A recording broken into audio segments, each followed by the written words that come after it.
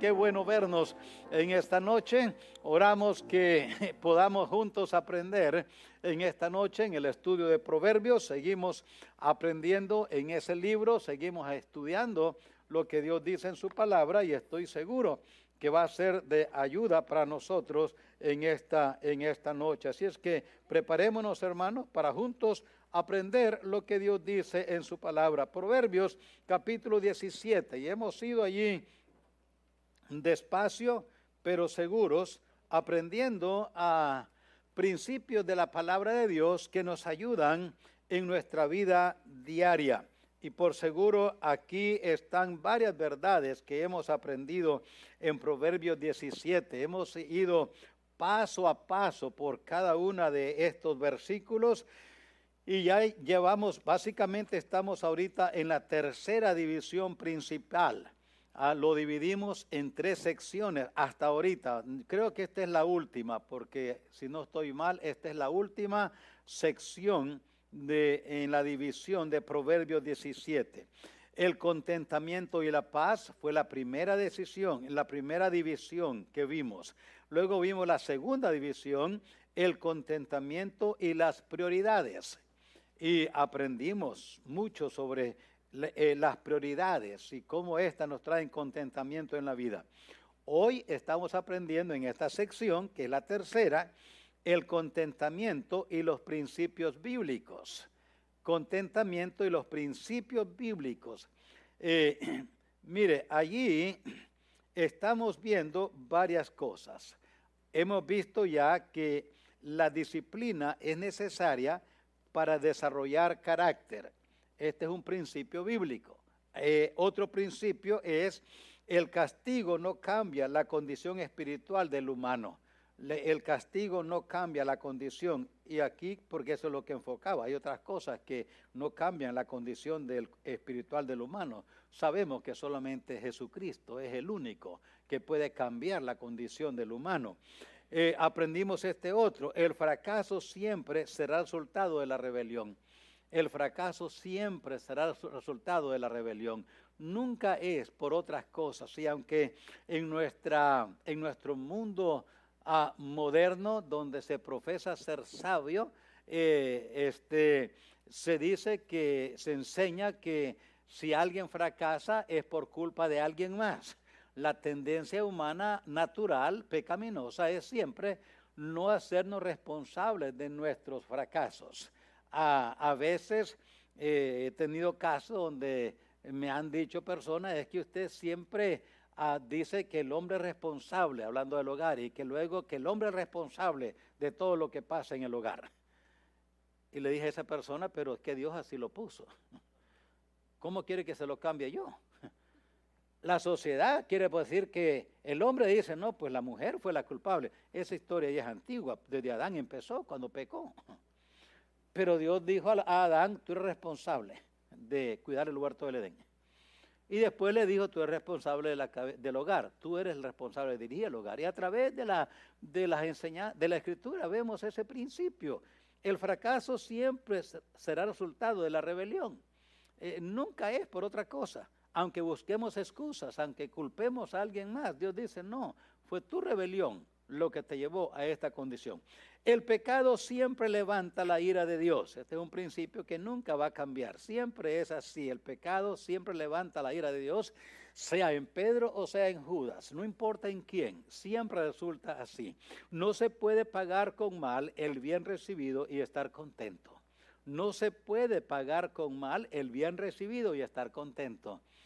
Y aunque vemos a personas que pagan mal por bien, Dios se encarga de que no van a estar contentos porque Dios da conciencia. Nuestra influencia, aprendemos en el verso 14 de Proverbios 17, nuestra influencia debe ser para disipar contiendas, no para comenzarlas. Todos nosotros tenemos influencia sobre otras personas. Todos nosotros tenemos influencia sobre otros. Alguien nos ve, alguien nos oye, alguien está atento a lo que nosotros hacemos o decimos. Y nunca nuestra influencia debe ser usada para comenzar contiendas. No, debe ser usada para disipar contiendas, Dice la Biblia, bienaventurados los pacificadores. ¿Recuerdan en Mateo 5? Bienaventurados los pacificadores. Entonces, cuando nosotros usamos nuestra influencia, ya sea en el trabajo, en la comunidad o en la iglesia, para levantar contiendas, usted puede estar seguro que esa persona, aunque tenga influencia, está actuando mal. Porque nunca debe ser usada para levantar contiendas, sino para disipar contiendas. Sabio es evaluar nuestros juicios antes de ejecutarlos. Aprendimos eso en verso 15. Sabio es evaluar nuestros juicios antes de ejecutarlos. Otra manera de decirlo es, no hagas con otros lo que no te gustaría que te hagan a ti. Estamos de acuerdo, ¿verdad? Es la misma cosa. Antes de hacer algo contra alguien o decir algo contra alguien, preguntémonos, si alguien me hace eso a mí, ¿me gustaría? Y si uno se contesta a sí mismo, no, a mí no me gustaría que me hagan eso, entonces, ¿por qué se lo vamos a hacer a alguien más? Es la misma cosa aquí. Sabio es evaluar nuestros juicios antes de ejecutarlos, porque con la misma vara con que medís, ¿qué dice la Escritura? Seréis medido. Así es que, hermanos, cuidado con ese miembro pequeño que enciende grandes fuegos. Ya saben cuál es, ¿verdad? La lengua. Cuidado con ese miembro que es tan chiquito, pero tan ponzoñoso como una víbora de coral, que es más dañina o una cobra. Tan dañina que es la lengua y tan descontrolada que es, tan pequeñita, pero tan picosa a veces. Entonces, sabio es. Y el querer es más productivo que el poder. Aprendimos eso en la última enseñanza que tuvimos, verso 16. El querer es más productivo que el poder. Y ahora vamos a estudiar en el verso 17 y el verso 18. Allí es donde vamos a estudiar ahora. Dice el verso 17. En todo tiempo ama el amigo y es como un hermano en tiempo de angustia. El hombre falto de entendimiento presta fianzas y sale por fiador en presencia de su amigo. Vamos a aprender ahora que los amigos deben fomentar costumbres aprobadas por Dios. Los amigos deben de fomentar costumbres aprobadas por Dios. Eso es un principio bíblico. Esto está en las Escrituras y vamos a verlo hoy. Los amigos deben fomentar costumbres aprobadas por Dios. Eso es lo que el principio que hoy vamos a aprender. Usted y yo tenemos amigos, ¿o no? Alguien aquí que dice, yo no tengo amigos, mire, soy solitario en la llanura. Y aunque hay quienes pueden haber, siempre hay. Y los amigos caen básicamente en tres grupos diferentes. Casi siempre vemos tres grupos diferentes de amigos. Todos son amigos, pero tenemos amigos casuales. Amigos casuales. Y esos amigos casuales son personas que tenemos intereses comunes en actividades. Nos gustan las mismas actividades. Y son personas así, interés común. Tenemos información de ellos específica. Por ejemplo, sabemos el nombre de sus padres, sabemos el nombre de sus cónyuges si están casados, sabemos el nombre de los hijos o de los hermanos.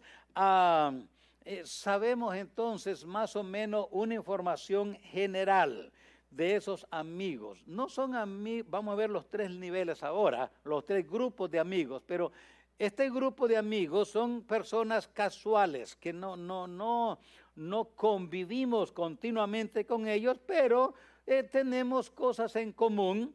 Se ve esto en la iglesia, en el trabajo, en la escuela. Nos juntamos o nos atraemos por actividades en comunes. Hablamos de esas cosas en común. Ustedes, de las damas, si cocinan, están entre ese grupo todavía que existe, porque está escaseándose ese grupo también. Ahora el microondas se está haciendo más famoso y ahora ya los lonches están hechos en la tienda, solo de agarrarlos, ponerlo en el costal y vete a trabajar. ella no le echó nada de mantequita a esos tacos. Él los calienta allá y vámonos, ya se acabó. Pero si es así, cocineras, pues hablan de sus recetas, de sus cocinas, de las cosas que hacen y las que no hacen en el sartén. Los varones hablan quizás de sus deportes, algún hobby que tengan, algunas cosas en común, ya sea que les gusta criar caballos, gallinas, borregos, yo no sé, vacas, o sembrar algunos árboles o plantas, o pescar o jugar golf, a saber. Cada uno tiene, pero estas son ese grupo de personas que no nos somos casuales entonces. Tal vez conocemos un poquito de la opinión de ellos, pero no tenemos una profundidad. Nada más es una amistad superficial, ¿ok? Superficial. Esos son amigos, sin embargo, son amigos. Ahí empieza toda amistad. Luego hay amigos cercanos. Esos son amigos que nos conocemos más. No somos casuales, nos conocemos más. Y saben, hermanos, en la iglesia es un buen lugar para empezar así. En la escuela es igual, en el trabajo es igual. Y es bueno para nosotros tener esa mentalidad, el que quiere tener amigos debe demostrarse amigo. Es difícil tener amigos y no ser amigos. Como dice el refrán aquel, se fue, dice, me fui a la calle a buscar amigos, no encontré ni uno. Me fui a la calle para hacer amigos y encontré un montón. Cuando fui a buscando, no hallé ni uno. Pero cuando salí para ser amigo, ahí encontré muchos. Así es que el que quiere tener amigos, tiene que mostrarse amigo. Es difícil cuando la persona, como personas, nomás nos encerramos en nuestro cascarón y no salimos de allí, pues es difícil encontrar amigos así. Pero si salimos para ser amigos, nosotros ser amigos, vamos a encontrar amigos. Así es que ahí tenemos este grupo de amigos. Estos son aquellos que están más cercanos a nosotros. ¿Y qué hacemos con ellos? ¿Qué es lo que nos une? Muchas veces, hermanos, es compartir básicamente metas para alcanzar en la vida. Ya nos unimos más en cuanto, ya tenemos un poquito, ya mucho más acercamiento. Por eso le llamamos amigos más profundos, voy a decir. No son amigos casuales, no son así amigos conocidos, así lejanos. Estos están un poquito más cerca. Son un grupo más pequeño que el primero. Los amigos ligeros, los amigos superficiales, son personas conocidas, como ya dije, conocemos quiénes son, cómo se llaman, más o menos quizás aún a dónde viven, conocemos algunas cosas de ellos, pero eso es todo. No tenemos algo más profundo con ellos. Conocemos, son casados, son solteros, tienen familia, no tienen familia, así. Pero ahora este otro grupo es un grupo que está más cerca de nosotros. Ahora son amigos un poco más cerca que los superficiales, un poquito más profundo. Compartimos metas para alcanzar en la vida. Platicamos de metas en cuanto al matrimonio, en cuanto a los hijos, en cuanto a la obra de Dios. Ya se ha expandido un poco más, ya penetramos un poco más en la vida mutua. Ya tenemos algo más en común. Ahora estamos ya hablando con más libertad. Ahora ya nos animamos unos a otros para hablar de las metas que tenemos como familia, de las metas que tenemos como matrimonios, de las metas que tenemos en cuanto a la obra de Dios. Ahora ya, si se quiere, Hebreos 10:24 nos da una idea allí de lo que debemos más o menos hablar en ese nivel. Hebreos 10:24 nos enseña que debe de haber un poco más ahora con esto. nos animamos unos a otros. Dice Hebreos 10:24 que debemos de animarnos al amor y a las buenas obras. Ahora ya tenemos un poquito más de comunicación con este grupo. Yo no sé si usted ubica a algunas personas que tenga así, que tengamos en ese círculo así. ¿Quiénes son nuestras personas, nuestros amigos casuales, voy a decir, o amistades más comunes, amistades más superficiales? No porque haya hipocresía, sino porque simplemente así es como nos conocemos. No hemos profundizado nuestro conocimiento de uno y otro. Puede ser que usted tenga un grupo así, yo sé que yo tengo un grupo así. Ahora vamos a otro grupo, estos amigos que están más cercanos de nosotros. Y con ellos ya podemos compartir esto, considerarnos unos a otros para estimularnos al amor y a las buenas obras. Ahora ya hablamos de la meta con nuestra familia, con nuestros hijos, con el matrimonio, asuntos en cuanto a la obra de Dios, planes para la obra de Dios, cómo quisiéramos ver y cómo vamos a llevar la obra de Dios adelante juntos, cómo participamos en la obra de Dios juntos. Este es un grupo ya más limitado, menos que los amigos superficiales. Pero hay otro grupo, y este es el grupo de amigos íntimos. Este es un grupo pequeño, voy a decir, muy pequeño, un grupo de amigos íntimos. Y con ellos, este grupo de amigos íntimos, tenemos ahora esa disposición de ayudarnos en nuestro carácter. Ahora este es un grupo mucho más pequeño.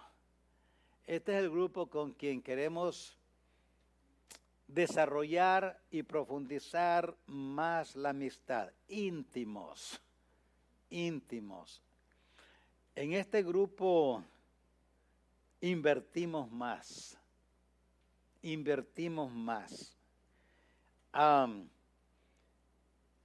Tenemos la libertad, en este grupo de amigos íntimos, tenemos la libertad para decirnos con, ¿qué diríamos? Con confianza, con respeto, pero con mucha sinceridad, algunas áreas en nuestro carácter que deberíamos de componer. No le decimos esto a los amigos superficiales, a ese grupo de amistades, no le decimos eso porque no tenemos esa libertad y esa confianza. No le decimos a los amigos cercanos, porque no estamos tan cercanos aquí, así. Pero ese grupo de amigos íntimos, podemos decir con confianza, esto no se ve bien en ti. Yo sé que tú no te miras esto porque todos tenemos áreas ciegas en nuestro vida. Usted no tiene áreas ciegas. ¿Sabe qué es? Áreas ciegas son defectos, voy a decir, deficiencias en nosotros que otros ven y nosotros no vemos. ¿Sabe de qué hablo, verdad?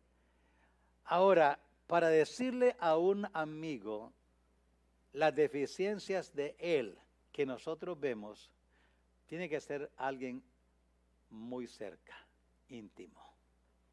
Porque si no tenemos ese nivel de amistad y confianza con él, con esa persona, vamos a romper y acabar lo poquito que hay de amistad. Si estamos ya en el proceso de ser amigos casuales y brincamos a eso, ya no vamos a poder continuar creciendo en esa amistad. Se rompió al inicio.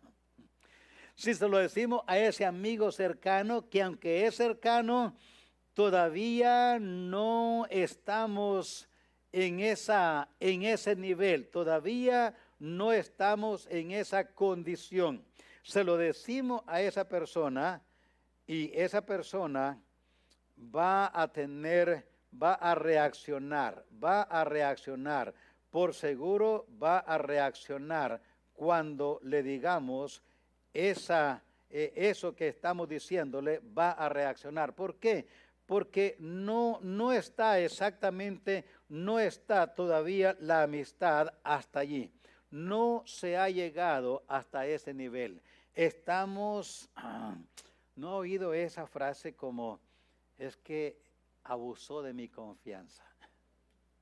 No, nunca le ha pasado, nunca ha llegado a esa condición con alguien o le ha pasado esa experiencia donde alguien dice, es que abusó de mi confianza.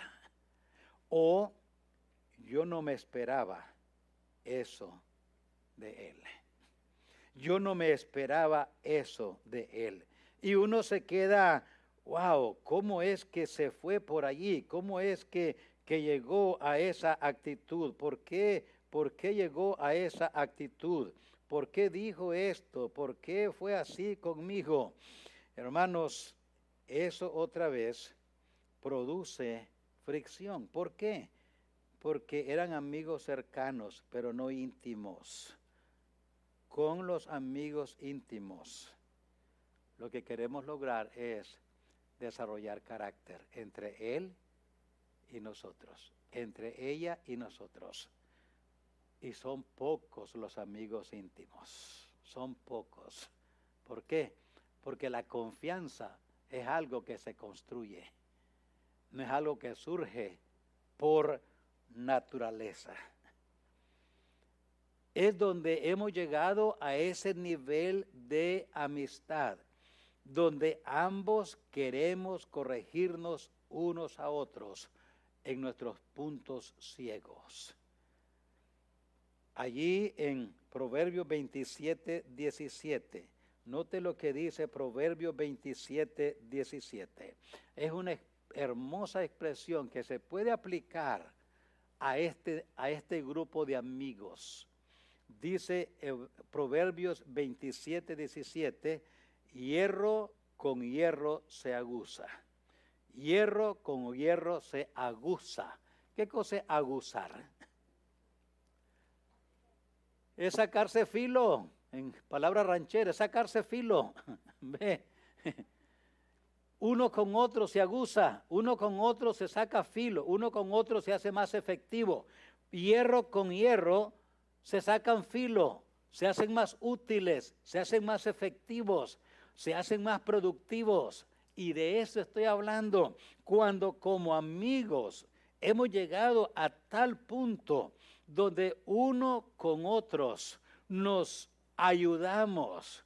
Y como ya dije, nos ayudamos en nuestras áreas ciegas, en las áreas que no vemos. Y es difícil llegar con alguien que apenas estamos conociendo, que esté en ese nivel de amistad superficial y decirle, hermano, ¿qué son las áreas débiles que tú miras en mí? Espérate, yo no. No, pues yo creo que tú eres muy bueno. Sí, porque no nos conocemos. No quiere decir nada porque, pues, ¿cómo? Igualmente en los amigos cercanos. Hay todavía ese grupo, pero no podemos penetrar más allá porque tenemos desconfianza de que no hay la confianza todavía. Y pongo énfasis en esto, hermanos, porque esa es la meta que nosotros debemos de tener. Sí, amigos cercanos, Dios quiera que como iglesia, como miembros en la iglesia, conozcamos y desarrollemos amigos cercanos. Es bueno tener, va a ser menos que el grupo de amigos casuales, pero busquemos esos amigos. Pero sabe, hermano, busquemos entre nosotros y cada uno debemos de tener eso casualmente, como dice la Escritura, hierro con hierro se aguza.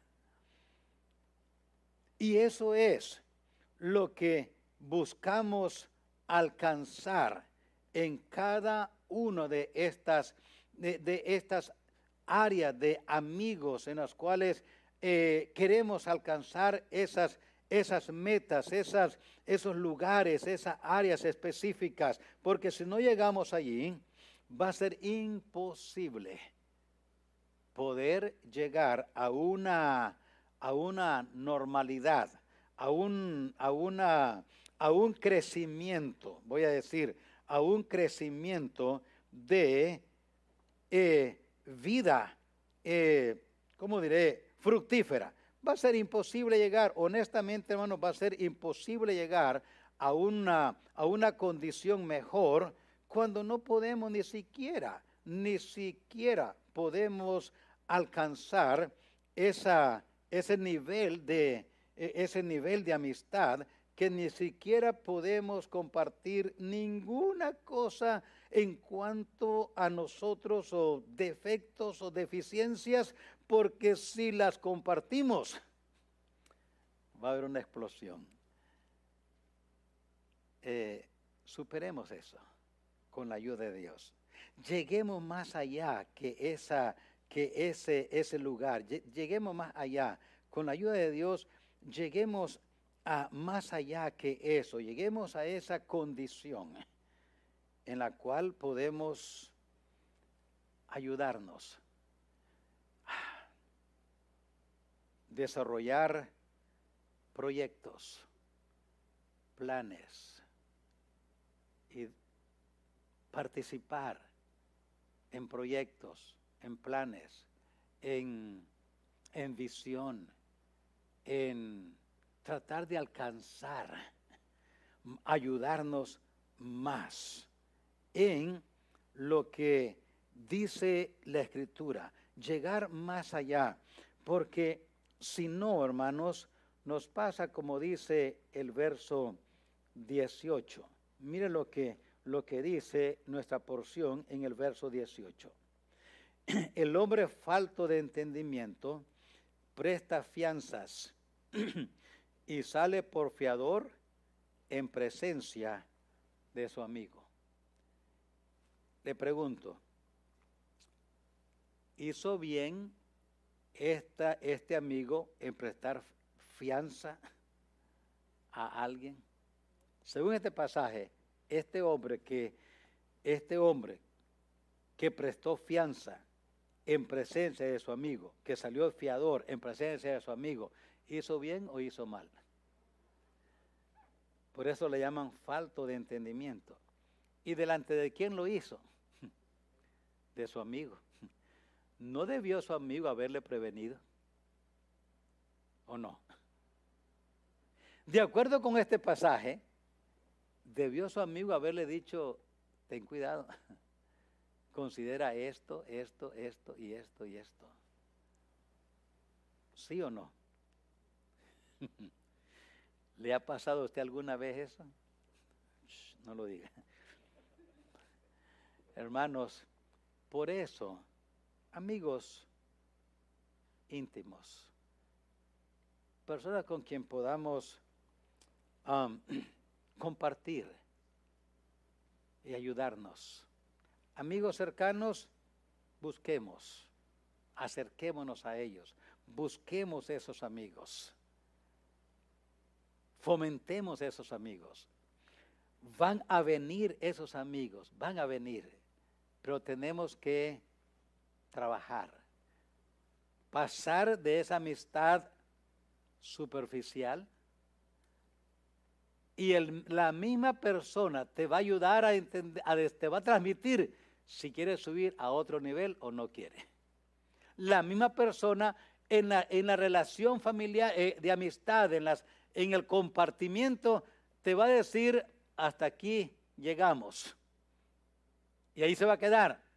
Pero van a haber otros que van a querer subir a ser amigos más cerca que superficiales. Allí preparémonos para ir a ese grupo de una manera más preparados, más específicos, porque ahora queremos compartir metas para alcanzar en la vida. Ahora queremos motivarnos a trabajar juntos en la iglesia, en la sociedad, en la comunidad, en la familia, tal vez con este amigo cercano. Esta familia, amigo cercano, y esta otra familia, amigo cercano. Ahora ya somos dos familias. Ahora, ¿por qué no juntarnos para ir a ayudarle a esta familia en la comunidad que necesita ayuda? En vez de venir donde el pastor y decir, hermano, la familia Martínez necesita ayuda, o la familia Mendoza necesita ayuda. Usted tiene un amigo, una familia amiga cercana. Entonces, pues no se juntan esos dos amigos cercanos y van y le ayudan a la familia que esté en necesidad. Las dos familias, las dos personas. Ahora 2 hermanas se juntaron para ir a ayudar en esta necesidad que hay y que ellas conocen. Ellas fueron juntas a servir. Ellos fueron juntos a servir. Las dos familias fueron juntos a ayudar en la comunidad, en la iglesia. Vinieron a participar juntos. Nada malo hay con eso, hermanos. A través de esas prácticas es que uno llega a ser amigo íntimo. Ahora, cuando llegamos a ser amigos íntimos, ahora tenemos responsabilidades. Hay responsabilidades y metas para alcanzar. En cada grupo tenemos metas específicas que queremos alcanzar. En ese grupo que es superficial, queremos llevarle a un grupo más cercano. Y de ahí va a salir. De ese grupo cercano va a ser un grupo que podemos ser amigos íntimos. ¿Van a ser muchos? Yo le garantizo que no. Y si no, hagamos un examen. ¿Tienes amigos íntimos? A veces tenemos que decir, no, no tengo amigos íntimos. Pero sabe, hermanos, necesitamos. David y Jonatán eran amigos íntimos. Y ellos se protegían, se ayudaban, se edificaban. Piensa en eso. ¿Quiénes son esos amigos íntimos que tengo? ¿Y cómo puedo aumentar este círculo o me quedo con este grupito? Hermano, yo le digo, por experiencia, no son muchos los amigos íntimos, pero son muy valiosos, muy valiosos. Yo creo que si no fuera por amigos íntimos que tengo en el pastorado, hay tantos errores que hubiera cometido, aparte de los que ya cometí y que sigo cometiendo.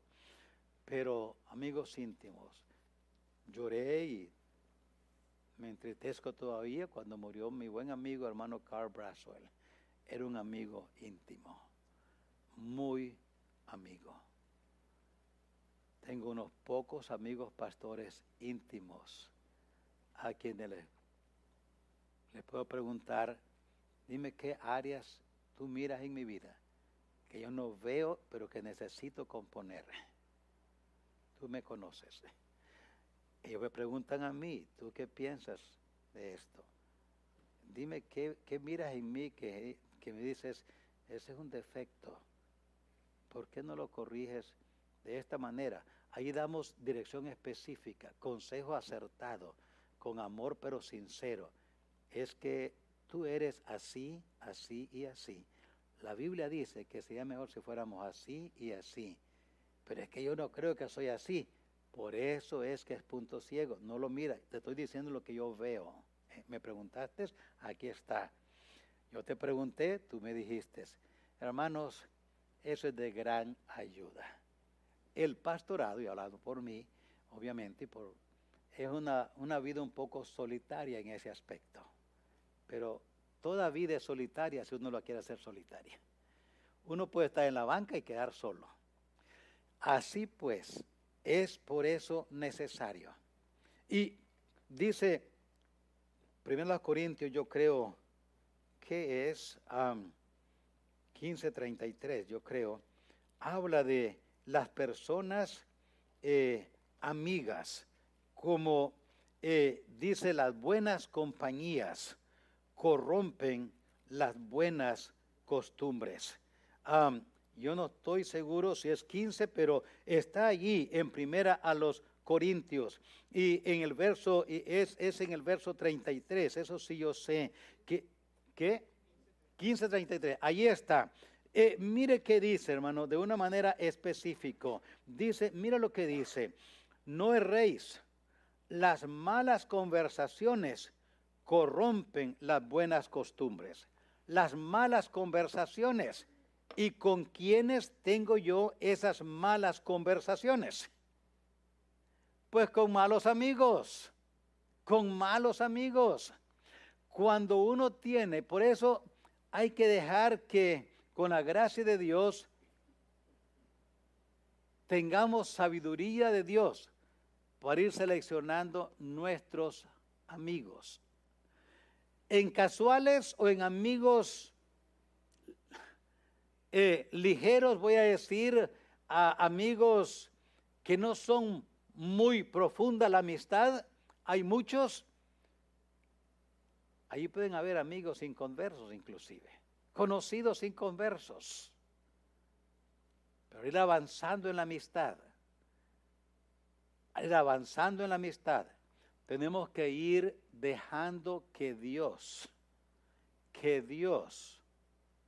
nos dirija, pero sobre todo empecemos nosotros a identificarnos con Dios, con Cristo, con la filosofía y con la palabra de Dios. De nosotros, escuche bien, porque cuando estamos creando, haciendo amigos, de repente tenemos un grupo de personas conocidas. Son amigos no profundos, pero queremos llegar allá. Allí es donde tenemos que empezar a tener cuando vamos a otro nivel, cuando queremos llegar a una amistad más cercana, ahí es donde tenemos que empezar a identificarnos verbalmente con Jesucristo. Porque allí, en ese grupo, que pueden haber inconversos, igualmente creyentes, vendrán invitaciones a actuar de una manera contraria a lo que dice Dios en su palabra. Este amigo casual, esta amistad conocida nada más, somos conocidos, pero nos conocemos y hay esa confianza, como dije ya, viene y nos invita a algo que no agrada a Dios. No agrada a Dios. Ya sea que bailemos, que tomemos, y debemos de aclarar, cualquier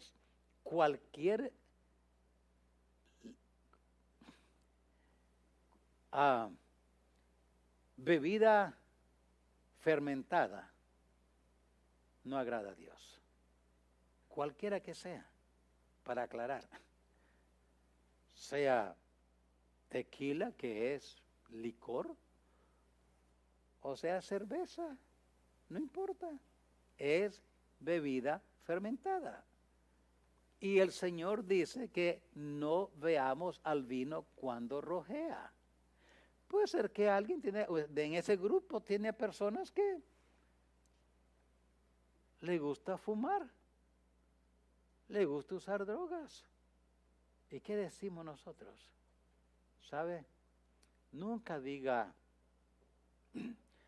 yo soy bautista, por eso yo no hago eso. No, yo no hago eso porque voy a Betania, el pastor me va a regañar. No, nunca diga eso. Esta es la mejor respuesta que yo he encontrado, hermanos. La mejor. La oí y la he adoptado. Yo le he entregado mi vida a Cristo y eso, no siento que yo puedo hacer esto. Yo he entregado mi vida a Jesucristo y eso no agrada a Dios. Porque si decimos, yo soy cristiano, y ahí yo que soy salvaje, ya como que estamos despreciando a la otra persona. Dice, no, yo he entregado mi vida a Cristo. Y eso no agrada a Dios. Aquel también es bautista y él también fuma, toma y baila. ¿Qué tienes tú? Yo no estoy juzgando a nadie, nada más digo, yo le he entregado mi vida a Cristo. Y esto no agrada a Dios. Yo creo, hace años les conté esa experiencia que tuve y estaba en un jurado en una corte federal aquí en McAllen y el jurado no llegamos a un consenso sobre la situación que estábamos juzgando. Y Entonces, cuando uno está así, ya está en el tiempo de la decisión, culpable o inocente, ya no puede hablar con nadie. Así es que el jurado nos sacaban por una puerta secreta, nos subían a una van y nos llevaban al restaurante a comer, entraban por una puerta secreta en el restaurante, llegábamos a un salón, ahí nos sentábamos, los 12 que estábamos allí, y ahora a comer. Bueno, todos estamos en una gran mesa, frente a frente, uno con otro, pues ahora ¿qué? Pues había que orar. Yo iba a dar gracias a Dios por los alimentos y incliné mi rostro y di gracias a Dios por los alimentos. Todos me vieron que hice eso. Y vino uno a preguntarme, ¿y usted es cristiano? Dije, yo le entregué mi vida a Jesucristo. Y Él me enseña que dar gracias por las cosas que Él me da. Y tengo la costumbre, porque le agrada a Dios, darle gracias por los alimentos. Luego me dijo, yo también soy cristiano. Pero Él no dio gracias, pensé yo, pero no le dije nada. Y luego ya hablamos de otras cosas. Pero, hermanos, en ese proceso de hacer amistades, vamos a llegar a invitaciones que no agradan a Dios. Queremos pasar a ese nivel de amigos más cerca. Se va a reducir. Hagamos la misma cosa. Yo le he entregado mi vida a Cristo. Y esto no agrada a Dios. Ahora se va a reducir más los amigos. Ahora ahí va a salir ese grupo íntimo. Los amigos íntimos son de mucha ayuda, pero cuesta. Tienes la confianza para que te diga con franqueza y con amor. Por eso usamos respeto, confianza, amor. Siempre hay que usarlo. En todos los niveles, pero en con la confianza. Y esa confianza nos la dimos unos a otros.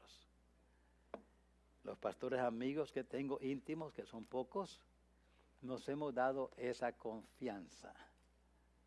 Y sí, yo les pregunto a ellos, hay cosas que yo creo y trabajo en cambiarlas. Tal vez ustedes dicen, no he visto mucho cambio, hermano, en ellas. Bueno, pero estoy trabajando en ellas. Una cosa sí yo sé, en el cielo va a estar perfecto. Pero ahorita, no. Pero hermanos, piense, ¿tiene amigos? ¿Dónde están sus amigos? ¿Tan ligeros? ¿Más cerca? ¿Hay amigos íntimos? Búsquelos. Trabajemos e invertamos en ellos, ¿ok? Nos va a ayudar. Aquí está ese pasaje entonces para lo que podamos aprender allí. Vamos a orar. Padre, bendice tu palabra en esta noche, la enseñanza de ella. Tú conoces, Señor, cada necesidad que hay, cada condición. Tú conoces, Señor, cada situación en nuestra propia vida. Nos has hecho con la capacidad de tener amistades y dar amistad. Ahora ayúdanos al ver tu palabra, cómo nos ayudas a ver la importancia de que los amigos que tenemos deben de fomentar prácticas, costumbres que le agradan a usted. Ayúdanos, Señor, a navegar por este mundo con todo tipo de personas con quienes nos encontramos. Ayúdanos siempre a tener la actitud de ser amigos, con el deseo de ser amigos. Ayúdanos en esta noche a ir a nuestros hogares, dirígenos en nuestro diario vivir. Pedimos tu gracia y tu ayuda en Cristo Jesús. Amén. Amén.